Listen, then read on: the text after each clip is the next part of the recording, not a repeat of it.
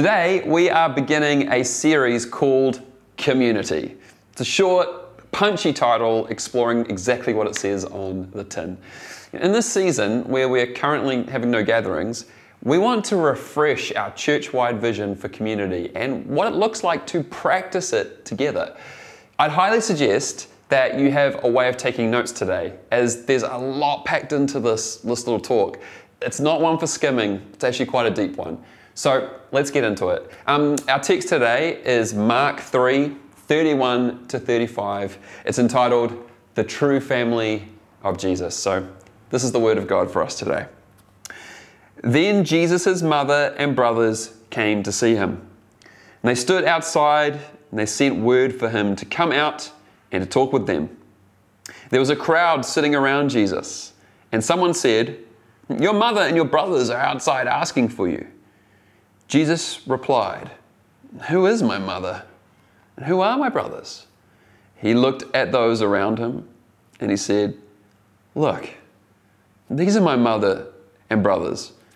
Anyone who does God's will is my brother and sister and mother." Now in 2018, the UK Prime Minister Theresa May appointed Tracy Crouch a new and world-first political portfolio: Loneliness Minister. After a half-century decline of social connections and groups and clubs and increased antisocial behaviours, the decline had only sped up faster in recent years as the internet replaced the real social world. Reports were showing rising social anxieties, mental health issues were becoming more common and more pervasive. The recent arrival and the rapid uptake of social media and smartphone messaging apps becoming a fast, cheap and immediate form of connection into everyday life as a global communication network saw people now engaging online or on their phones as their baseline of interconnectedness with each other. And yet, despite living through the most globally connected moment that the world has ever witnessed, people were becoming more unknown and alone than ever. And so the UK had to appoint an isolation minister to start to solve the problem. Now, in fact, just before COVID would dominate our headlines, loneliness was set to become the world's great health battle. US Surgeon General Vivek Murthy, he called loneliness a growing health epidemic, citing a study that said social isolation is, quote, associated with a reduction in lifespan similar to that caused by smoking 15 cigarettes a day. And then came along a global pandemic, which would distort our mess of isolation even more. Because a virus passes from person to person in close proximity with one another, we all began to socially distance and isolate in bubbles. And this has also meant no gatherings, which for us has also included so much of what we do together as a church. Now, there is a purpose to this, and I might add, a compassionate and right one too. But 2 years of this way of life is starting to grow weary, isn't it? It's having an effect on us. And for many of us, re-entry into social life after yet another lockdown last year has been tentative as the lived experience of isolation has taken a while to work its way out of our system, if it has at all. Now, amongst the context of COVID, there has been a really helpful analogy being thrown around amongst pastors. And I want to share it with you today, because I don't think I've shared it with you yet. It goes something like this. On a chessboard, if you can imagine a chessboard, there are a number of pieces that we play the game with. And each piece has its own restrictions of movement. And everyone knows, if you've played chess, everyone knows the best piece on the board is the queen. Now, bad chess players tend to overuse the queen, relying on it too heavily. And as a result, not learning the nuances of how to tactically use all the other pieces.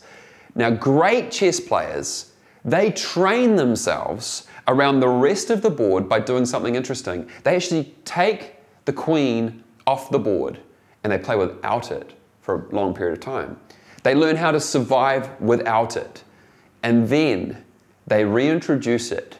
And when it's reintroduced, it becomes an even more cherished piece on the board. Now, this analogy, it means this. The Western church for too long has been like bad chess players overusing the Queen. The Queen being Sunday church services. But COVID has meant that globally, for the church, the Queen was taken off the board. It was disrupted off, taken off. And something strange has happened. We've all been a bit dumbfounded as to what other pieces to use and how to use them. It's quite revealing, isn't it? You know, how do we connect when there's no Sunday gathering, when that piece isn't on the board? How do we pray? How do we worship? These have been the things we've had to wrestle with for just over 2 years now. The invitation here is to see that there are other pieces that make up the church, and that these other pieces all have validity. Now, I know for a fact that many of us are feeling disconnected without our Queen, our Sunday gatherings on the board. We may feel isolated due to not having a weekly Sunday catch-up that was part of our routine and social connection.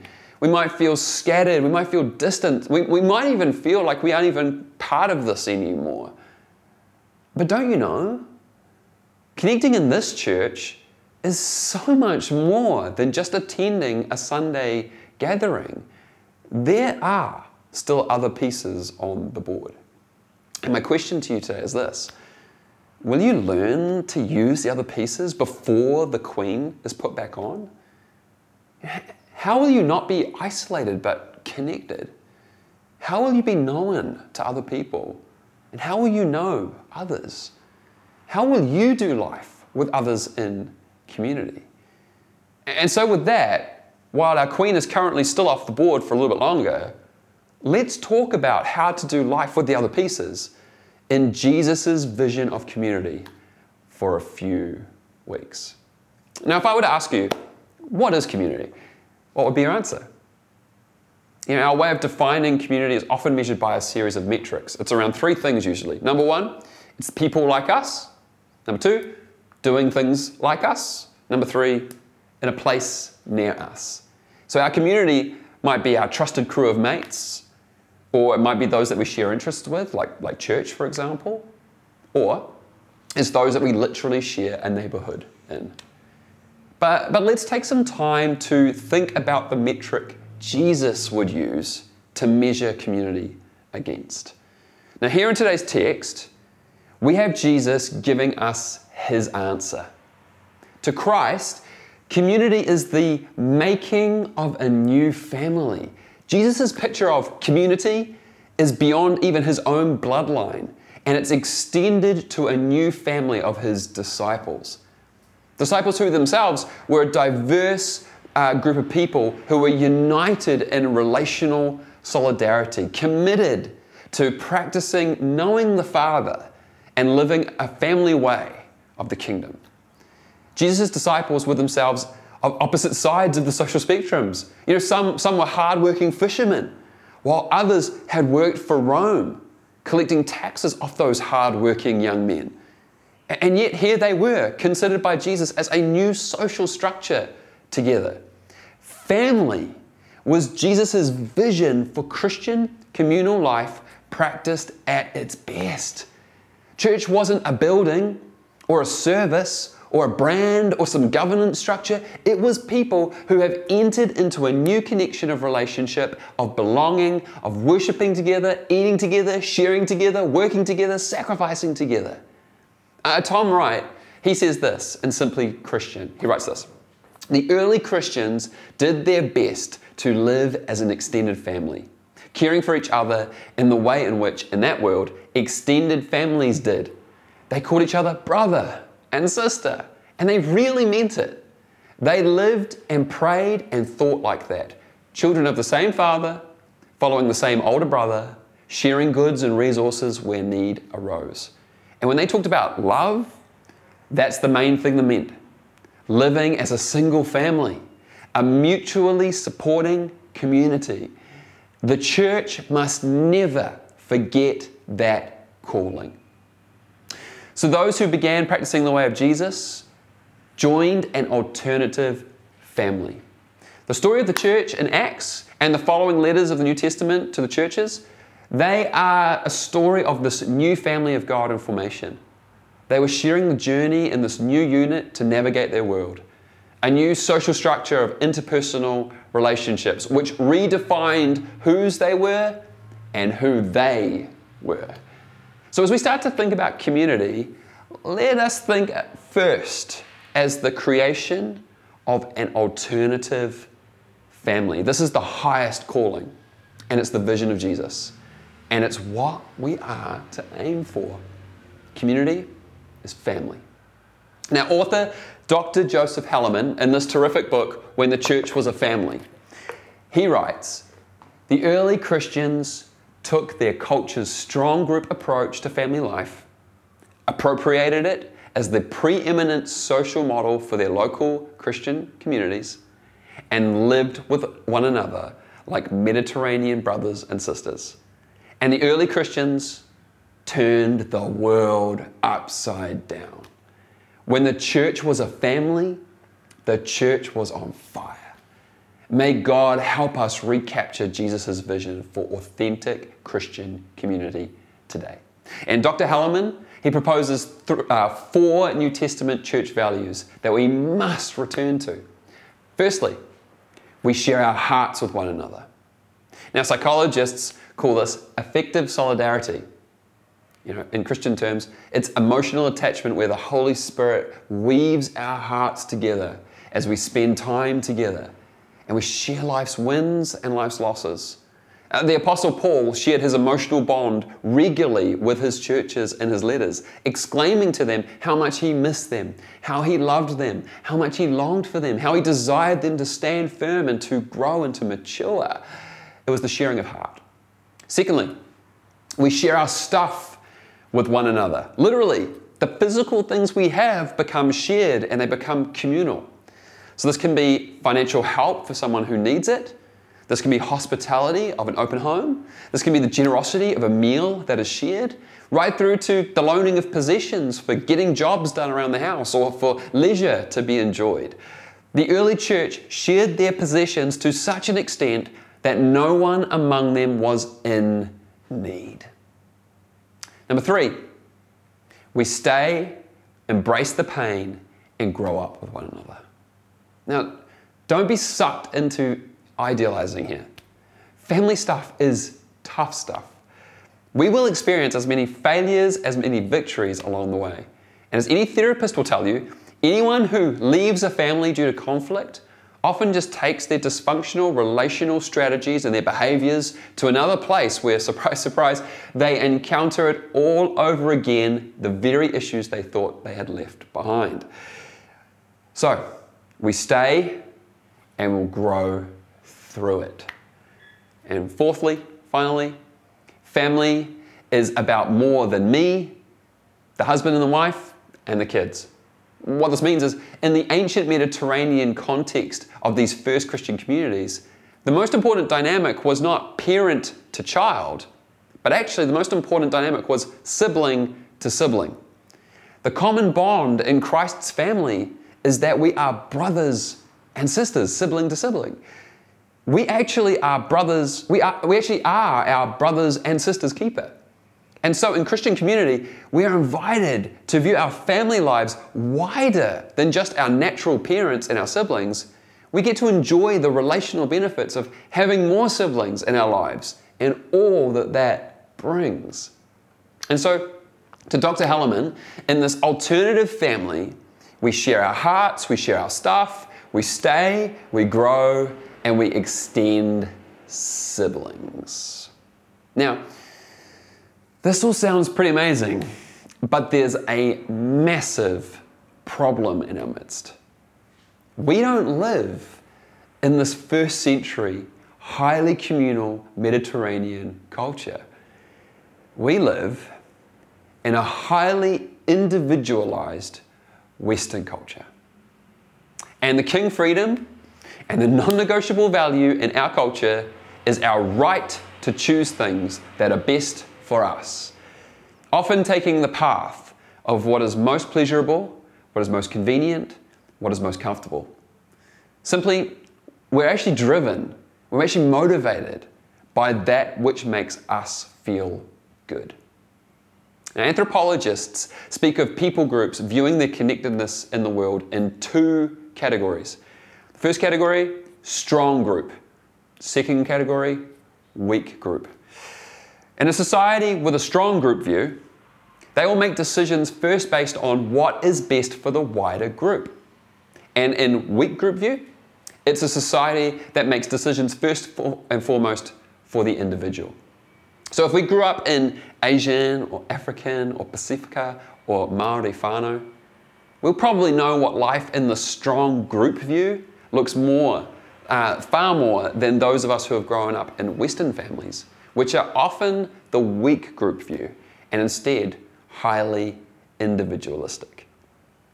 We've been socialized and discipled by this hyper-individualism around us to such an extent we actually can't imagine church as a family. For many of us, it's not seen by default as a community, but instead we see church as a consumable. For example, when we choose a church, think for a moment about the markers we often use. We often say things like, I like the worship style. It connects me to God. Or I like the teaching. It feeds me. Or I like that there are people my age. Or I like that there are fellow vegans. I like. None of this is wrong, not in itself, but just look at the first two reoccurring words that are the driver here. Look what keeps repeating. I like. Here's the kicker. As much as we choose by what gives us pleasure, we equally discard when that pleasure is gone. I was talking recently with one of our church whānau who posed a challenging question to me. She said this, if a person from the first century church showed up to one of our gatherings, what would they recognize of it, do you reckon? I've been thinking about what she asked for the last week since she asked it to me. And as I wrote those words above in this talk today, I find myself uncomfortable and sort of squirming internally as I think of explaining to that first century believer about how much we personally invest to choose church the way we do by our own individualistic and personal preferences. I honestly don't think they would understand. I think it would be an alien experience for them, who for so much of church was about putting the group first, about putting their brothers and sisters before them, about support, serving, giving, and sharing. Imagine explaining to them what church shopping is. I just don't think they'd understand. And as a way of looking at that, it then shows us we have some significant rewiring to do, don't we? Because let's consider how we live into this vision of an alternative family for real. To live in Jesus' vision of community, because it's just so unfamiliar to us, we must practice community. Practice it, as in discipline ourselves and choose it, intentionally deciding to grow through it and into the vision that it invites us to live into. The church has a name for this practice. It's called fellowship, the practicing of fellowship. It's a purposeful choosing to live in kinship with others, a submitting of our lives in relationship to others, that the space that we make there may grow in us only what relationship with others can grow and can reveal. So practicing it means sticking to it. Now, according to M. Scott Peck, any group of strangers coming together to create a community goes through 4 distinct and predictable phases that must be journeyed through as we stick at it. It starts with the first stage, which is called pseudo-community. This is the stage of the honeymoon. Members are extremely pleasant with one another and they avoid all disagreement.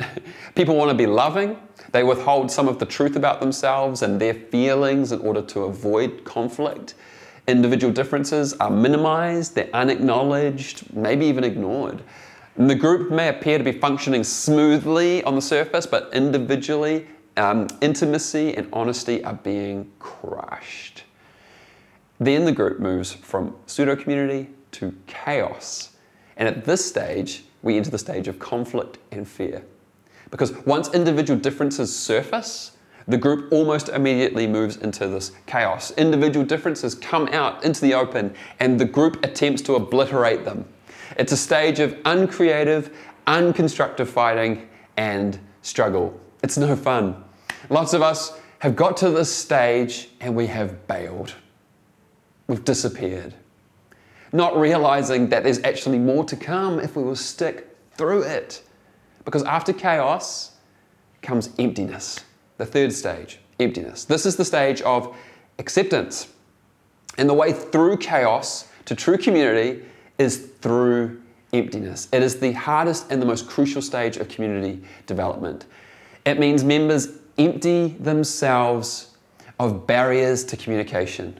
The most common barriers are expectations, preconceptions, prejudices, ideology, theology, solutions, the need to heal, the need to fix, the need to convert, the need to solve, the need to control.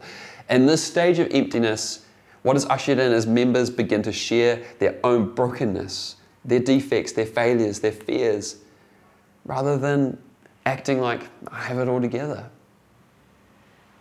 And when this starts to happen, it brings us to true community, the fourth stage. And this is the stage of belonging. Because in true community, what emerges as the group chooses to embrace not only the light of the good stuff, it lets in life's darkness. True community is both joyful, but it's also realistic. The transformation of the group from a collection of individuals into true community requires little deaths along the way. But it's also a time of group death and group dying, because through this emptiness and this sacrifice will grow true community. Members will begin to speak of their deepest and their most vulnerable parts, and others will just simply listen. There will be plenty of tears of sorrow and of joy, and an extraordinary amount of healing begins to occur. So to become a family is to move through the stages of true community, to true community. And to that first century believer, that was what being a church was. It wasn't staying at pseudo-community.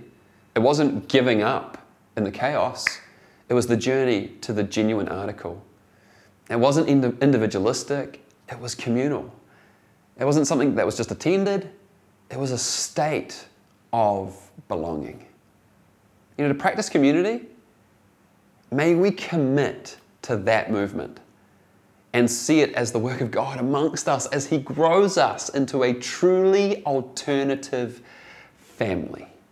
Now to finish, I want to close with Dr. Hellerman's first opening words out of his book. I referred to it earlier. He begins with a very confronting challenge straight out of the gate. And I think that we need to keep in mind this challenge amongst all that is possible as we're considering the work of community. This community that we desire to experience. So here is what he says as the opening sentences. And I wonder if these words might stir something in us to act on in the coming weeks. So Dr. Hellerman's opening words to his book, When the Church Was a Family. Spiritual formation occurs primarily in the context of community. People who remain connected with their brothers and sisters in the local church almost invariably grow in self-understanding, and they mature in their ability to relate in healthy ways to God and to their fellow human beings. This is especially the case for those courageous Christians who stick it out through the often messy process of interpersonal discord and conflict resolution. Long-term interpersonal relationships are the crucible of genuine progress in the Christian life. People who stay also grow. People who leave do not grow.